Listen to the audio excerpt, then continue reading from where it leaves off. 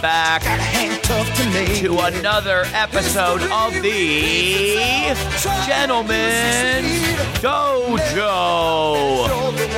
And I know that all of our listeners are waiting for my other two co-hosts to jump in and yell the dojo suffix with me, but this is a very special episode of the Gentleman's Dojo. I'm your host, Gary Cannon. My two co-hosts, Patrick Keene and Steve Byrne, are not in studio today, unfortunately. Patrick is doing a little trip, a solo trip through Europe to discover himself. And my other friend, Steve Byrne, my other co-host, he is traveling. Steve is in Cincinnati, Ohio this week, working at the Liberty Funny Bone. So if you're out that way, go check him out. So I am flying solo today, but there is a specific reason for that, because our guest today had a very short time window, and I wanted to get him on as quickly as possible to discuss his brand new movie that was just released on HBO last week. And I got to tell you, saw the movie, absolutely loved it. He is the director of that movie, the Andre the Giant movie that premiered last week on HBO. And he is here to chat with us about the movie, and I appreciate this more than you know, taking time to do this. Our guest today in the Gentleman's Dojo, how about a round of applause for Jason Hehir? Hello, Jason. How you doing, man? Jason, first of all, thank you so much. I will tell you this. We normally run our show, our podcast, with three people. It's me, my buddy Steve, my buddy Patrick. Everybody's schedule is so sporadic, and it's very difficult to lock everybody down and then also lock the guests down. But I knew your window was so short that I'm like, you know what? The other two guys are out of town today. I'm knocking this out. I really want to talk to you about this great movie, and I just wanted to do this, and I didn't care if it was just me.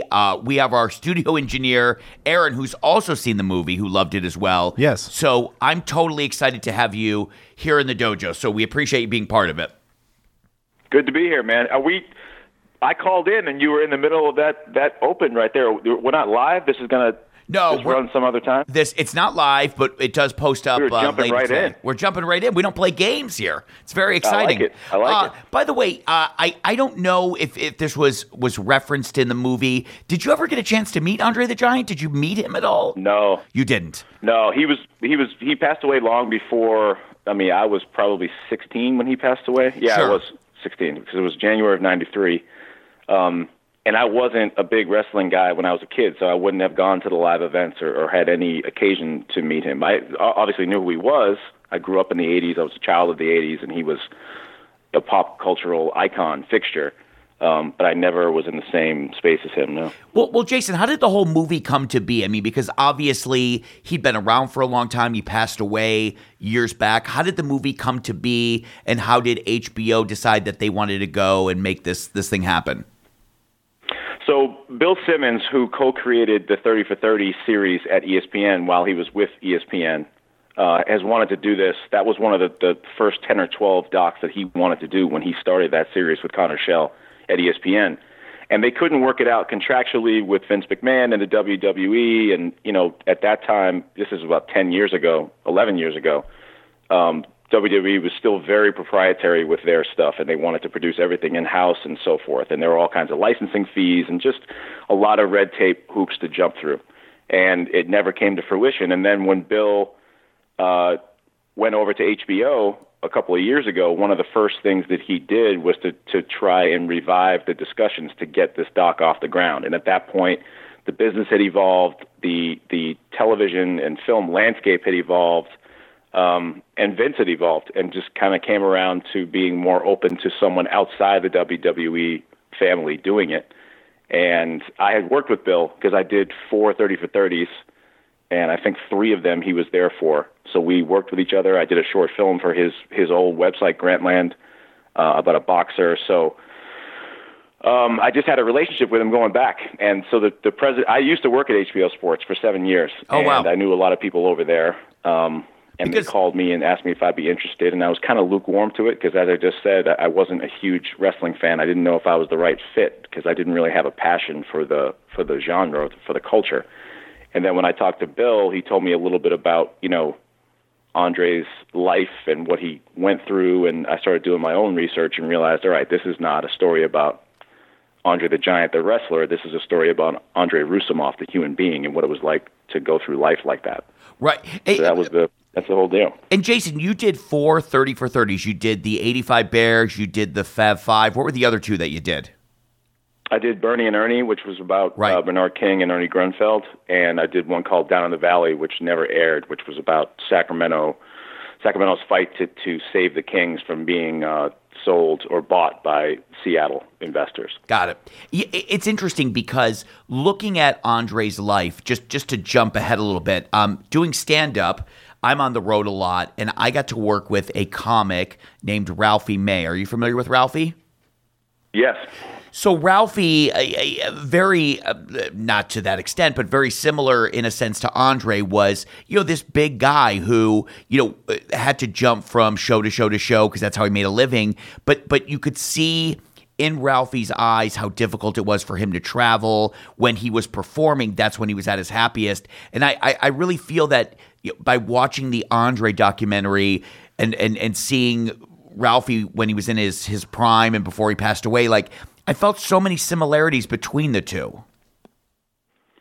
Yeah, I'm sure that he had similar difficulties when he was on the road and similar difficulties just navigating day-to-day life, things that we take for granted, going up and down stairs, getting into a car, sitting in a movie theater, getting fitted for a suit. There's so many things that are just pedestrian functions of life that that guys of that size, not that Ralphie, Andre dwarfed Ralphie as big as Ralphie was, but yeah, I can see the similarities, especially being on the road that much, and I'm sure it was a solitary life and oftentimes a lonely life. I don't know what kind of things Ralphie leaned on, but obviously we touched on Andre's reliance on alcohol quite a bit.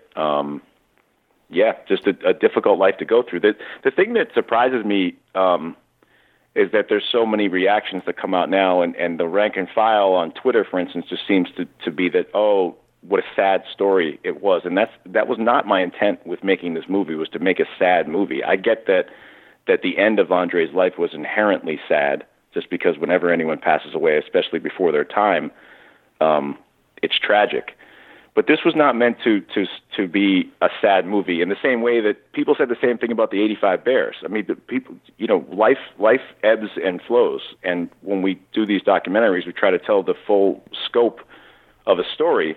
So you're going to tell things about people who die. That's what happens in life. But it doesn't necessarily mean that it's a sad story. I wanted the end of this thing to be more triumphant and to share what an extraordinary, unique life this was. So, and it's interesting. It's not disappointing. The reaction has been great from people. I'm not complaining about the reaction from people, but it's just peculiar to me that people would call this a sad movie, because to me it's not. Well, it's also interesting too, Jason, because I draw the parallels between, a little bit of Ralphie and how he lived his life along with Andre the Giant. And you look at Andre and what he did. That he wrestled for 27 years. He wrestled on 6 continents, had over 5,000 matches. What's crazy, and you look at Ralphie and where he traveled and what he got to do, these guys, even though they lived until 40, lived much more of a life than I would say 90% of the people that live into their 80s or 90s, correct? These guys lived an amazing life that most people who work regular 9-to-5 jobs would kill for. Yeah, think of the amount of lives that they touched. You're talking about millions of people that they made happy over decades. I don't know how long Ralphie was in the business, but I know it's been longer than a decade, or was longer than a decade. Yeah. Right? He was probably doing stand-up from his early 20s. So, and Andre wrestled for 27 years, over 5,000 matches, all over the world on 6 continents. Just think of the amount of joy that he brought to people incrementally every single night, and the amount of times that he gave of himself to bring that joy to people. Now, obviously, it's a job, and he's doing it to be compensated, but it's not like this guy was living some lavish private jet lifestyle. He still was on the road out there humping it for over 300 nights a year for 27 years. I just thought that it was the story of nobody's perfect. Nobody's all good or all bad. So he certainly had his flaws, but I thought that his generosity outweighed those flaws in such a compelling way that I wanted to share how special a guy this was with the world in telling the story. And Jason, when you started doing research about him, because you weren't into wrestling when you first started doing this documentary, when you first started doing research, what were some of the things that popped out at you? You were like, oh my gosh, I had no idea, or this is something I was never expecting to hear about this man. Well, one of the interesting parts and one of the deciding factors was that a lot of the basic research was false. So you're not only telling people a story about this guy, you're setting the record straight for a lot of people who think they do know the story about this guy. So the first line of his Wikipedia page said that he was born in Grenoble, France, and that's not true. He was born 6 hours north of Grenoble, which is in the Alps. He was born 6 hours north of there, right outside of Paris. But that was part of the backstory that they had made up for him, and part of the mythology that he perpetuated. So he would tell people that he was born in Grenoble when he went on talk shows, and he would tell people, when people would say, you know, are there other big people in your family? He'd say, yeah, my grandfather was close to 8 feet tall. Not true at all. Andre had a disease, and he had a tumor on his pituitary gland, and he never stopped growing. But if you look at, there's a picture we show in the final montage of him with his family at a wedding, and you see how much bigger he is than everybody else. This is not a family, you know, sometimes there's, you know, NBA families and stuff, and there's a lot of tall siblings. There's just like bigger families than normal. That's not the case with him. He had a disease. His mom was 5'2". But what was intriguing to me is that he perpetuated so many of these myths, and that, as always, when you do docs like these, the niche, the most rabid fans are the ones who nitpick the most. And I think that a lot of those people had grown up for years thinking that these were certain truths, that he was 7'4", 5'20". The reality is that nobody knows how tall he was or how much he weighed. All those records are destroyed.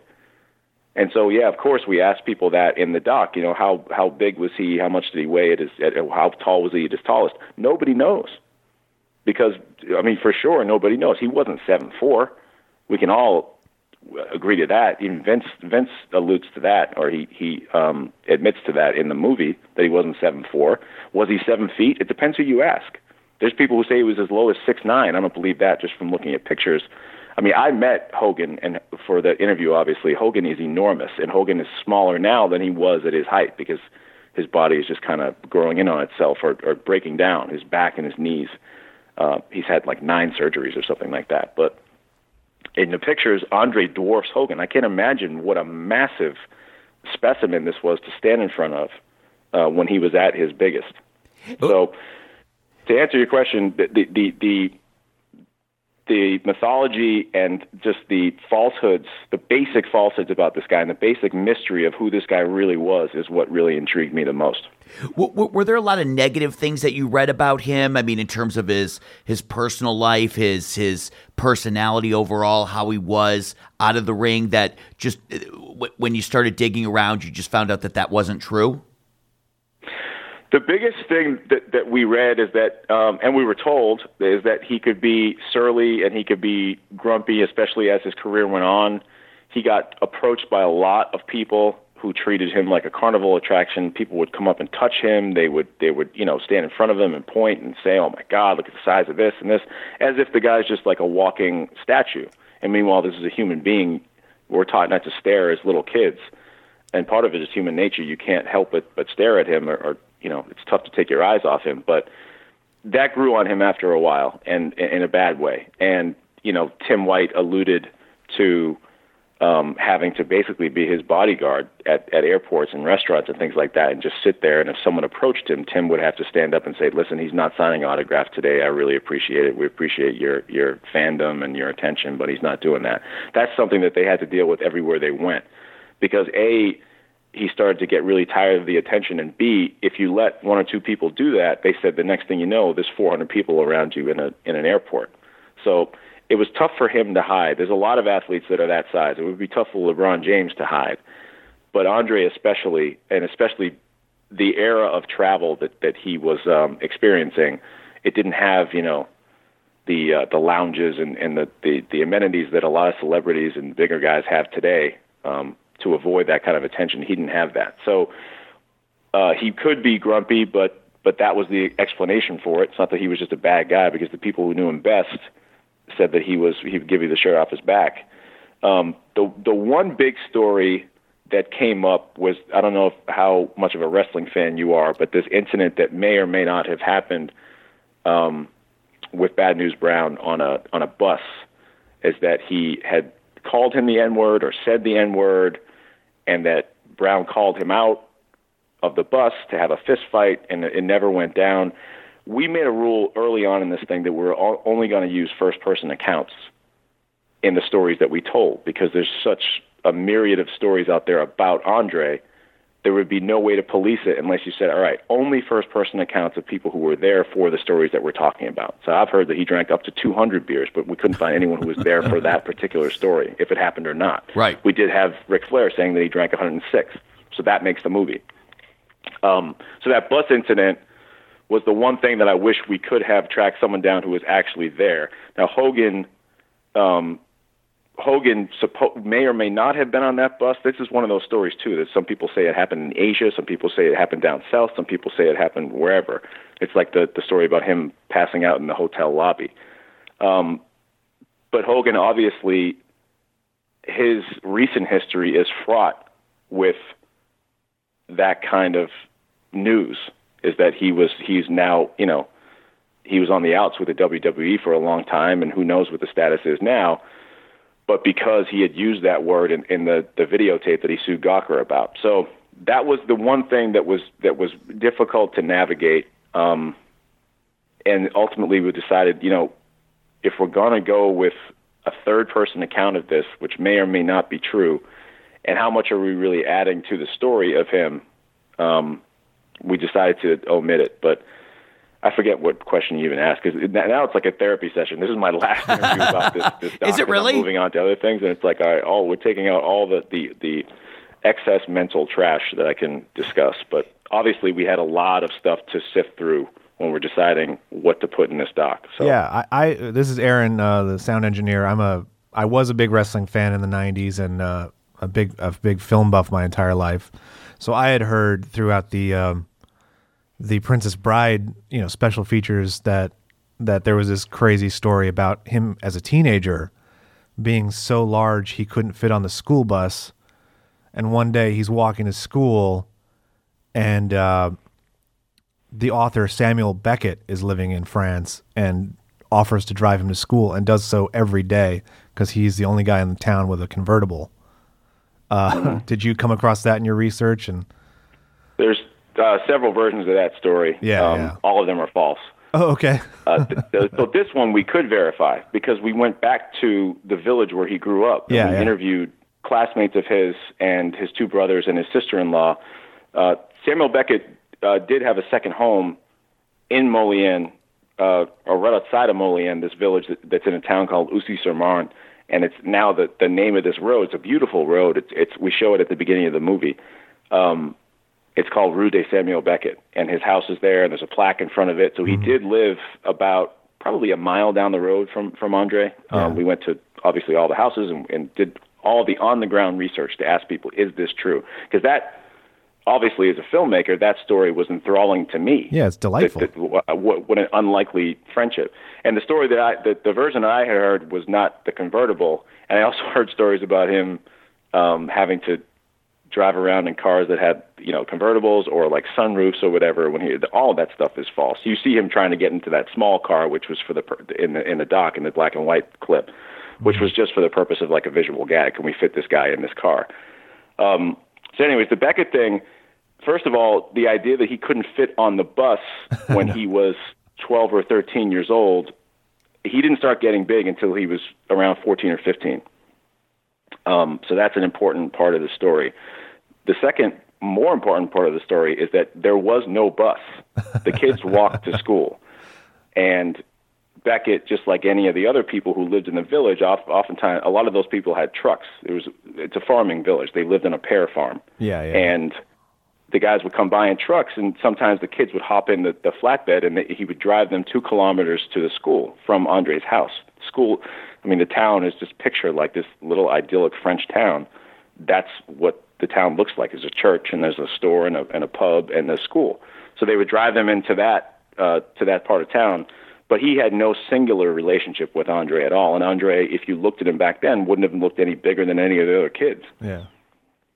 It's funny because it is like, as I was watching the documentary, I was thinking like, this is so much of Andre is and you say it, I think it says in the documentary as well, like so much of him is a tall tale, like Paul Bunyan, Pecos Bill, that sort of stuff. Yeah. I think it speaks to, we want those things to be true. We want to hear stories. We want to believe in larger-than-life characters, and I certainly have embraced that in a lot of ways. Sports storytelling is a lot of it is steeped in that. Yeah. But also I'm interested in getting at what the truth is. Now, that story that you told, a fraction of our audience, let's be generous and say 1 out of 20 people who watches this doc is familiar with that story. Yeah. Is it worth taking 5% of the people down that road just to debunk that myth? No. And you're using 5 minutes of your a precious 84 minutes that you have to tell a story that ultimately is not true. So we grappled with that and decided ultimately, why are we going to tell a story that we're going to say this is not true? But again, like that's one of the criticisms that comes out. I can't believe that they didn't touch on this. I can't believe they didn't touch on Shepard Fairey and the Obey Giant campaign. That Obey Giant, do you know what I'm talking about there? Yeah. The famous bumper sticker or graffiti art. Yeah, that Shepard Fairey, from my understanding and my research, has no affinity, certainly no relationship, but no affinity for Andre. This was by chance that he stumbled upon this image when he was making the silkscreen, the initial one, or whatever it was that he was making. And it happened long after Andre's death. Our story begins and ends with Andre's birth and death, and the parallel story is the evolution of the pro wrestling business as it mirrored the evolution of his career and how vital he was to the evolution of that business. So there's certain things that you have to say, all right, this is not a 3-hour, 2-part documentary. We have 84 minutes to tell this story, and what are the most important beats? Yeah, and you definitely hit some major emotional ones. Just for me personally, like seeing Hulk Hogan and Vince McMahon cry. And the same with the 85 Bears doc, which I loved. I was in Chicago at the time that they won the Super Bowl, and seeing them, and I was a huge fan of Walter Payton, so seeing all of his teammates who were so tough on the field, just mourning the loss of this other great guy. It's like, ugh. Yeah, well, they deified him. I've been in this business now for, it'll be 20 years in November, and I've never met anyone who was more of a revered figure in a locker room or by his peers than Walter Payton. I knew, obviously, that he was, he was a NFL immortal and a football icon, and he's probably on the Mount Rushmore of football players.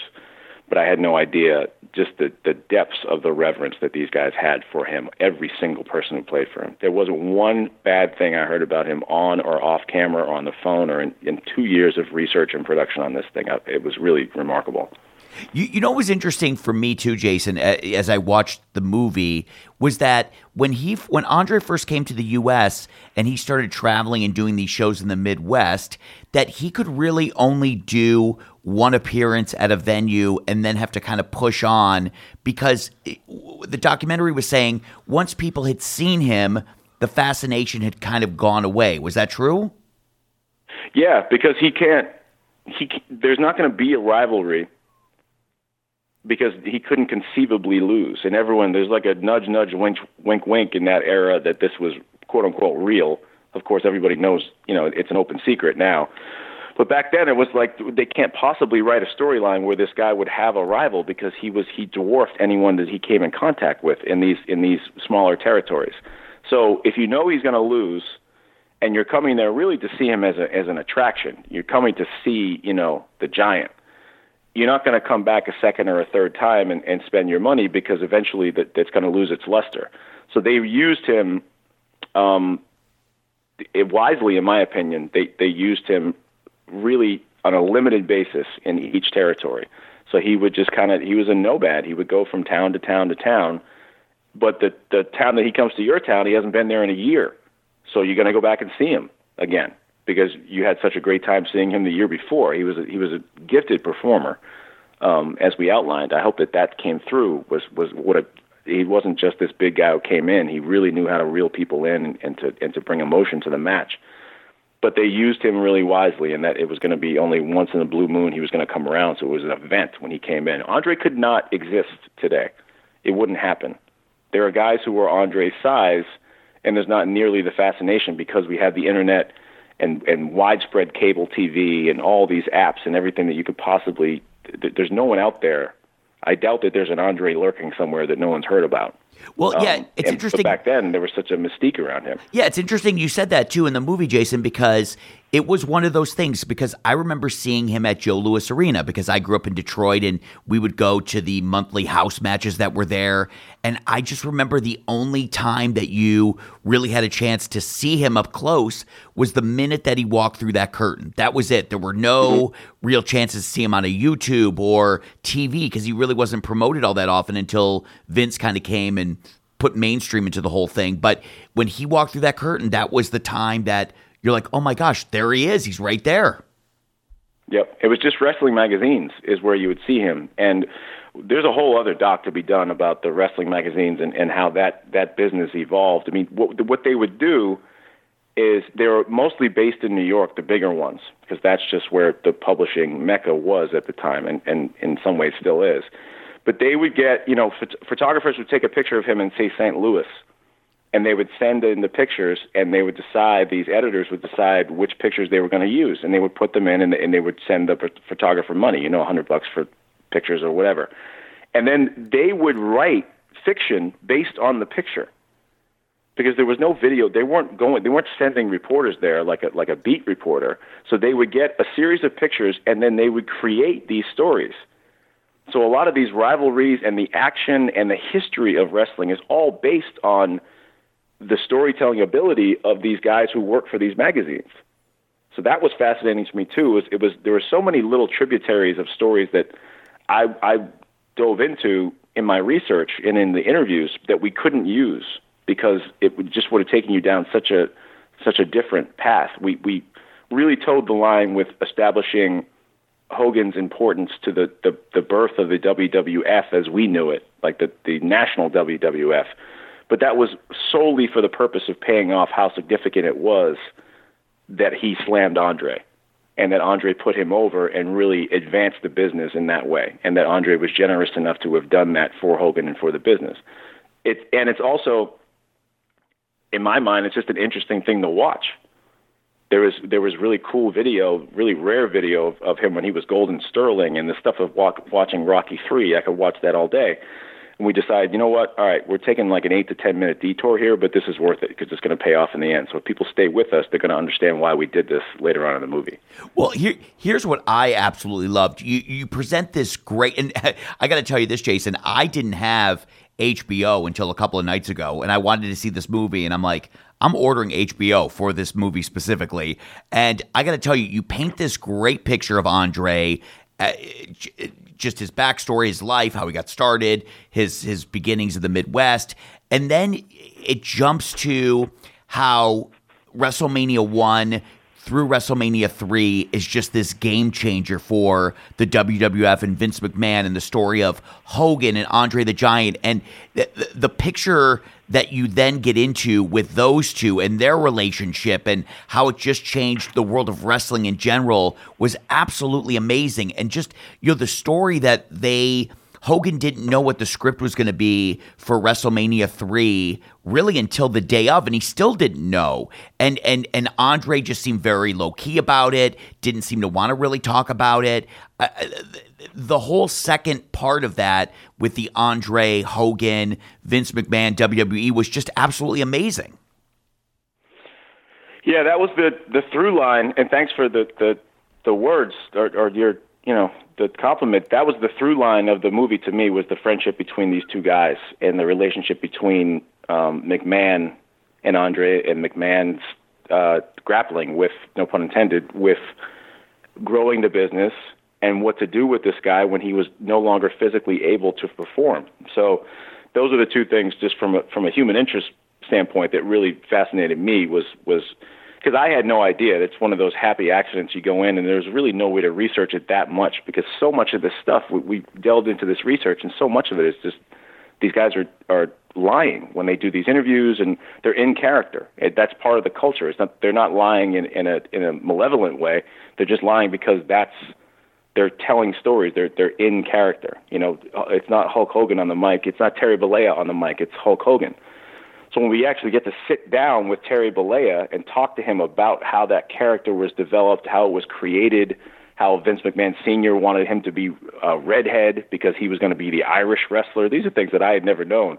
Chief among them was his friendship and admiration for Andre. I had no idea that they were as close as they were until I actually interviewed him. I'd seen pictures and, read some things about how they wrestled with each other and against each other for years, but I didn't realize how much admiration and reverence he had for Andre until we actually sat down, and it was palpable during that interview.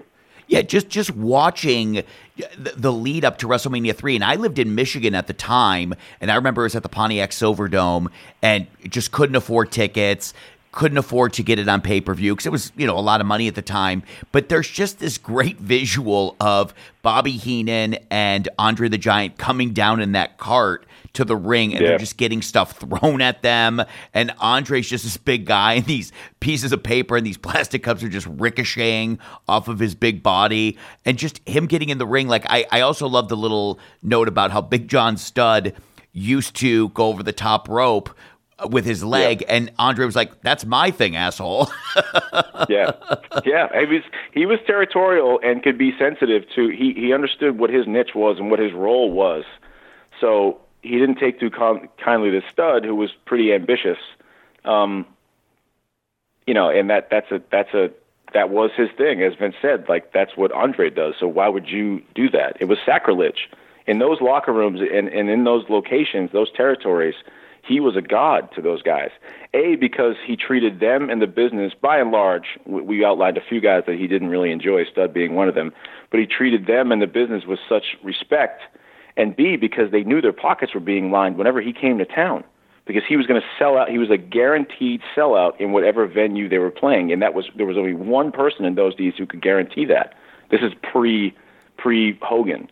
There's only one guy who could guarantee that when he came to town, and that was Andre. So how crazy could you be to want to borrow or steal some of his shtick? Like, no, that's the moneymaker. That's our guy.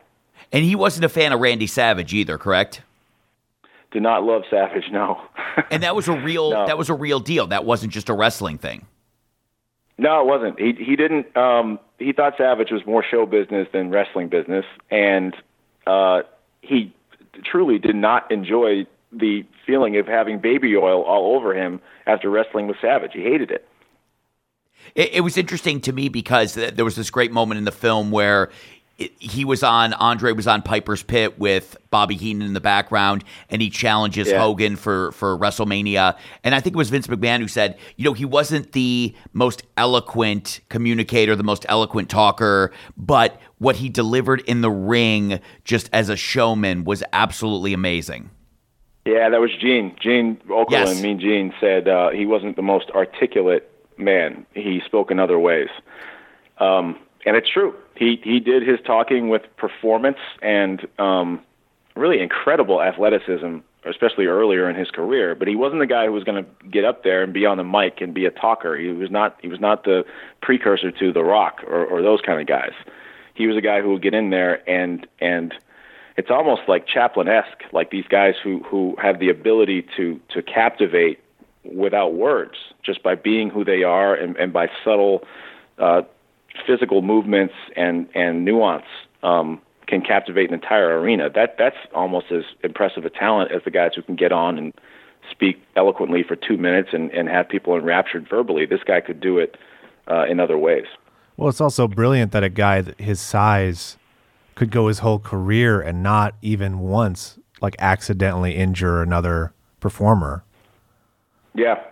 And he was really, really proud of that, and that he had so much reverence, even for the guys that he didn't really enjoy. I mean, it's it's tough not to injure somebody when you have 2 feet standing on their lower back and you're 500 pounds. But there was never an accident or anything like that. I mean, even the injury that he suffered, we didn't get into really the Killer Khan rivalry, but he suffered it. It's unknown if he suffered it getting out of bed, or we talked to people who lived with him and people who were on the road with him. The doctor was under the impression that he suffered that injury in the ring. But then we talked to people, Vince told us that no, he suffered it like getting out of bed in the morning or something, and they just used that to their advantage and said that Killer Khan had injured him deliberately. So they made a whole storyline about his recovery and his being out for vengeance. It's really incredible the ability of people in that world, in that culture, to take advantage of every little nook and cranny of someone's life and to put it on the screen. I was actually curious, how much do you think he was making at the height of his career? What would be your guess?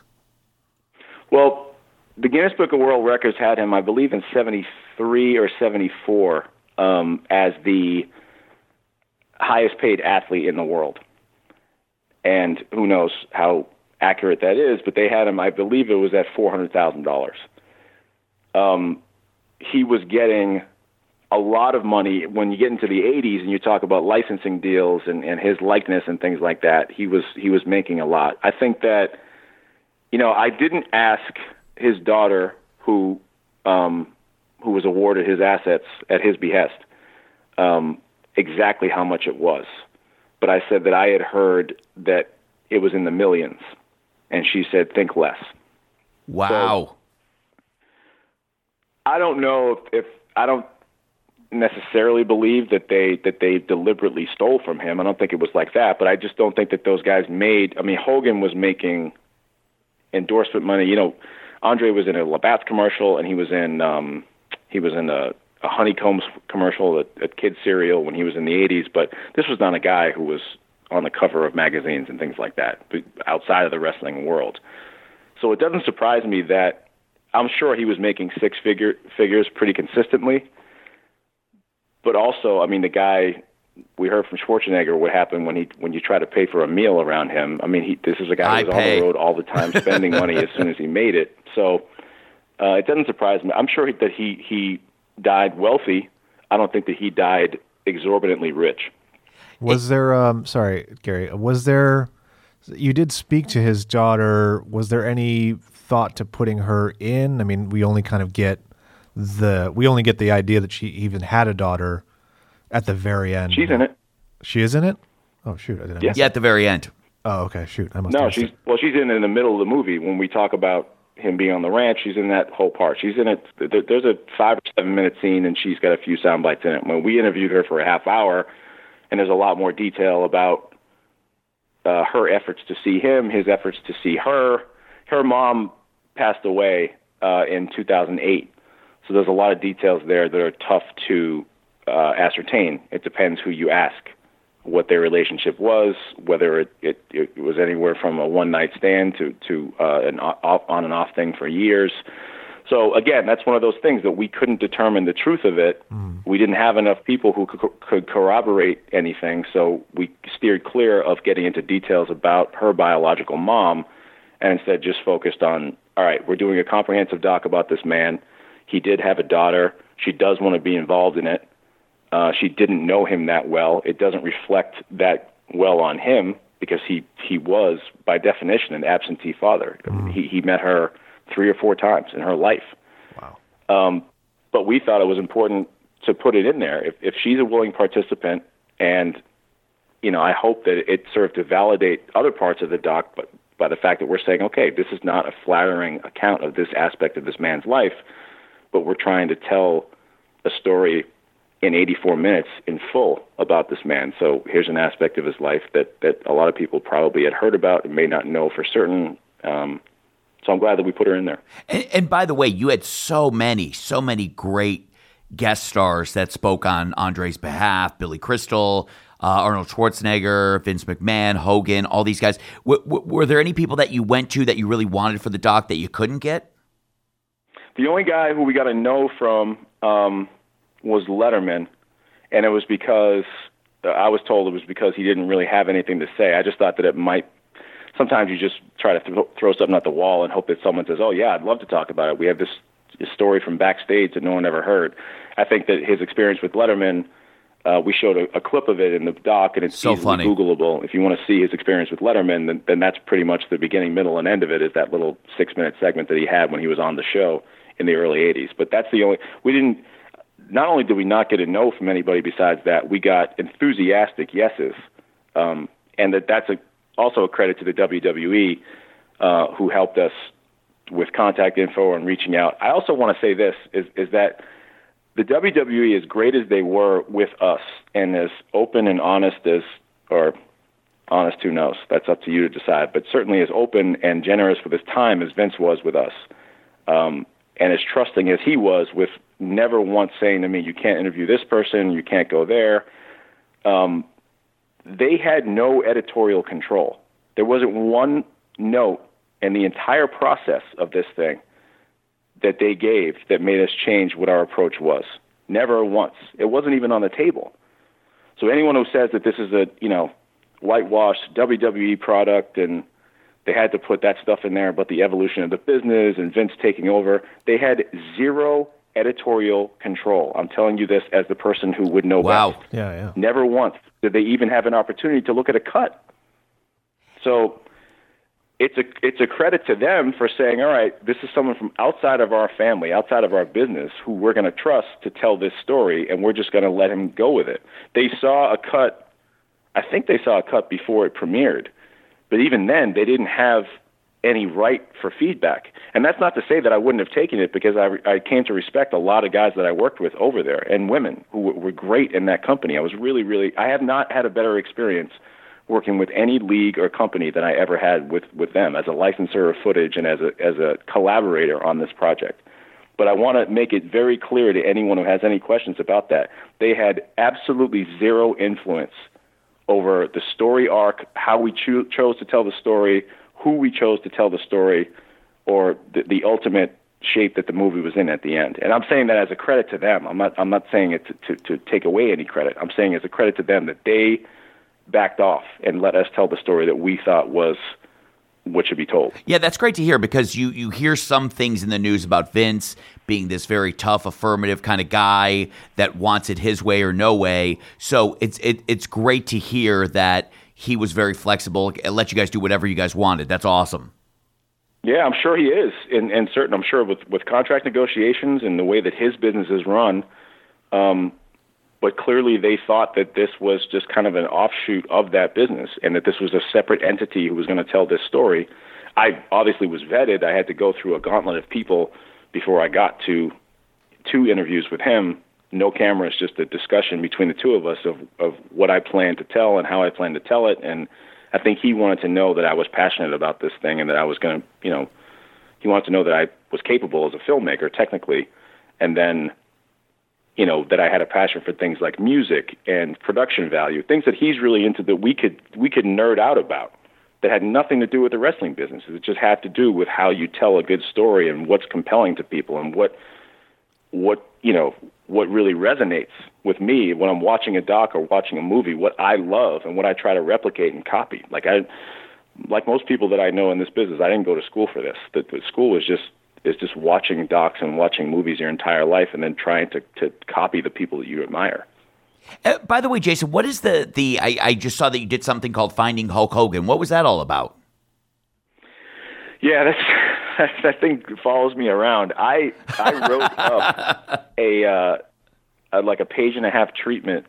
These guys approached me and asked me if I would be interested in producing a reality series about him probably about 9 years ago.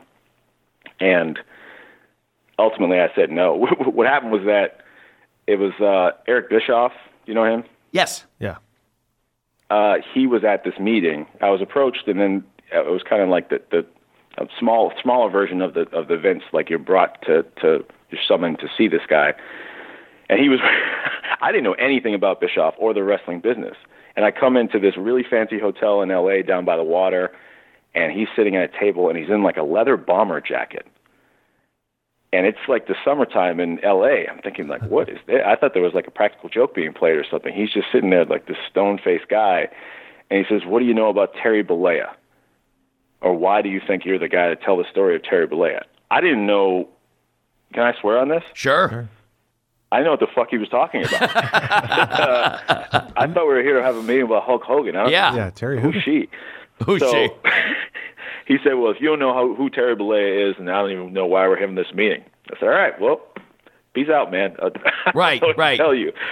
I didn't really care. I took the meeting just because I make it a practice to try and take every meeting I can. You never know. But ultimately it came out to, all right, if you were going to do a pilot episode about this guy, what would you do? And I wrote like a page and a half for them just to kind of give them a roadmap for how I would shoot a pilot. And I think as per my contract for that, which was just 1 hour of work, I sat in my apartment and banged out like a page and a half just to help them out, really. It wasn't for a lot of money. As part of the contract, it said consulting producer. And however things get put on IMDb, I have absolutely no idea who builds those pages. But the next thing you know, it says Finding Hulk Hogan. And then like this news comes out when it was announced that I was going to direct Andre. Well, he's got experience in the wrestling field. He was a producer on Finding Hulk Hogan. I said, I don't know what the fuck Finding Hulk Hogan is. That thing aired? I have no idea what you're talking about. So, yeah, no experience with him whatsoever. That's so funny. Yeah, it's so funny how stuff gets on there and you have no idea, how did that turn up? I got to tell you, Jason, first of all, thank you for making us, this podcast, your last press junket before you jump onto your next project. I got to tell you, like I said, I ordered HBO just to get this movie. I was so excited. Again, there's some of those pictures that I got to see of Andre. You never saw those anywhere. I mean, he was a really handsome-looking guy when he was in high school. He was. Handsome guy. Yep. That picture of him at the end of the movie in the ring, he's got his arm up. I mean, there were so many great things that I didn't know about him. I was so excited looking forward to this movie, and just amazing. And like I said, talking about Andre, then it jumps into his relationship with Hogan, WrestleManias 1, 2, and 3, how he turns into the bad guy, how he then, it's more difficult for him to go around because he didn't want to be the bad guy. And then he kind of just gave the title over to Hogan and just changed wrestling forever at that moment. It was crazy. I mean, just the story is absolutely amazing. And I got to tell you, even I'm a huge wrestling fan, and even if you're not, I think that the story is still absolutely amazing. I truly loved what you did with the film. So as a fan and as somebody who has always loved Andre, just seeing it in a different light was absolutely amazing. Well, it's great to hear, and you dream, if you're someone like me or anyone in the creative field, that you can do something that you have a fun time making, that you learn something from, that people enjoy, and that you make with people who you truly, have a great time with, and that it checked every single box. So I can't say enough great things about this project, and I'm so glad that I was lucky enough to have it brought to me. And by the way, can you mention what the next project is you're working on, or not yet? I can't. I think middle of next month. Great. You might know about that, but I'm not at liberty to say right now. Well, we would at some point love to have you back on and chat about your next project. And where you're based in New York? Yeah. Awesome. I go back and forth with you guys. I think that this next project will probably bring me out there a fair amount, but it's with the same people, a lot of the same people that I did Andre with, and all of us, we've been working on this for a while because we delivered Andre around the holidays last year. So this whole year now we've been working on this project. So we're excited for people to find out what we're doing. And by the way, myself, Steve, who's normally here, Patrick, who's normally here, we're all stand-up comics. So we would love it if at some point you're either out here in LA or we're back in New York. We would love to have you as our guest at one of our shows. I also actually work at the Conan O'Brien show. So if you ever are out here in LA, want to come see a taping, I would love to have you out as one of my guests. That would be absolutely fantastic. Would love to return the favor.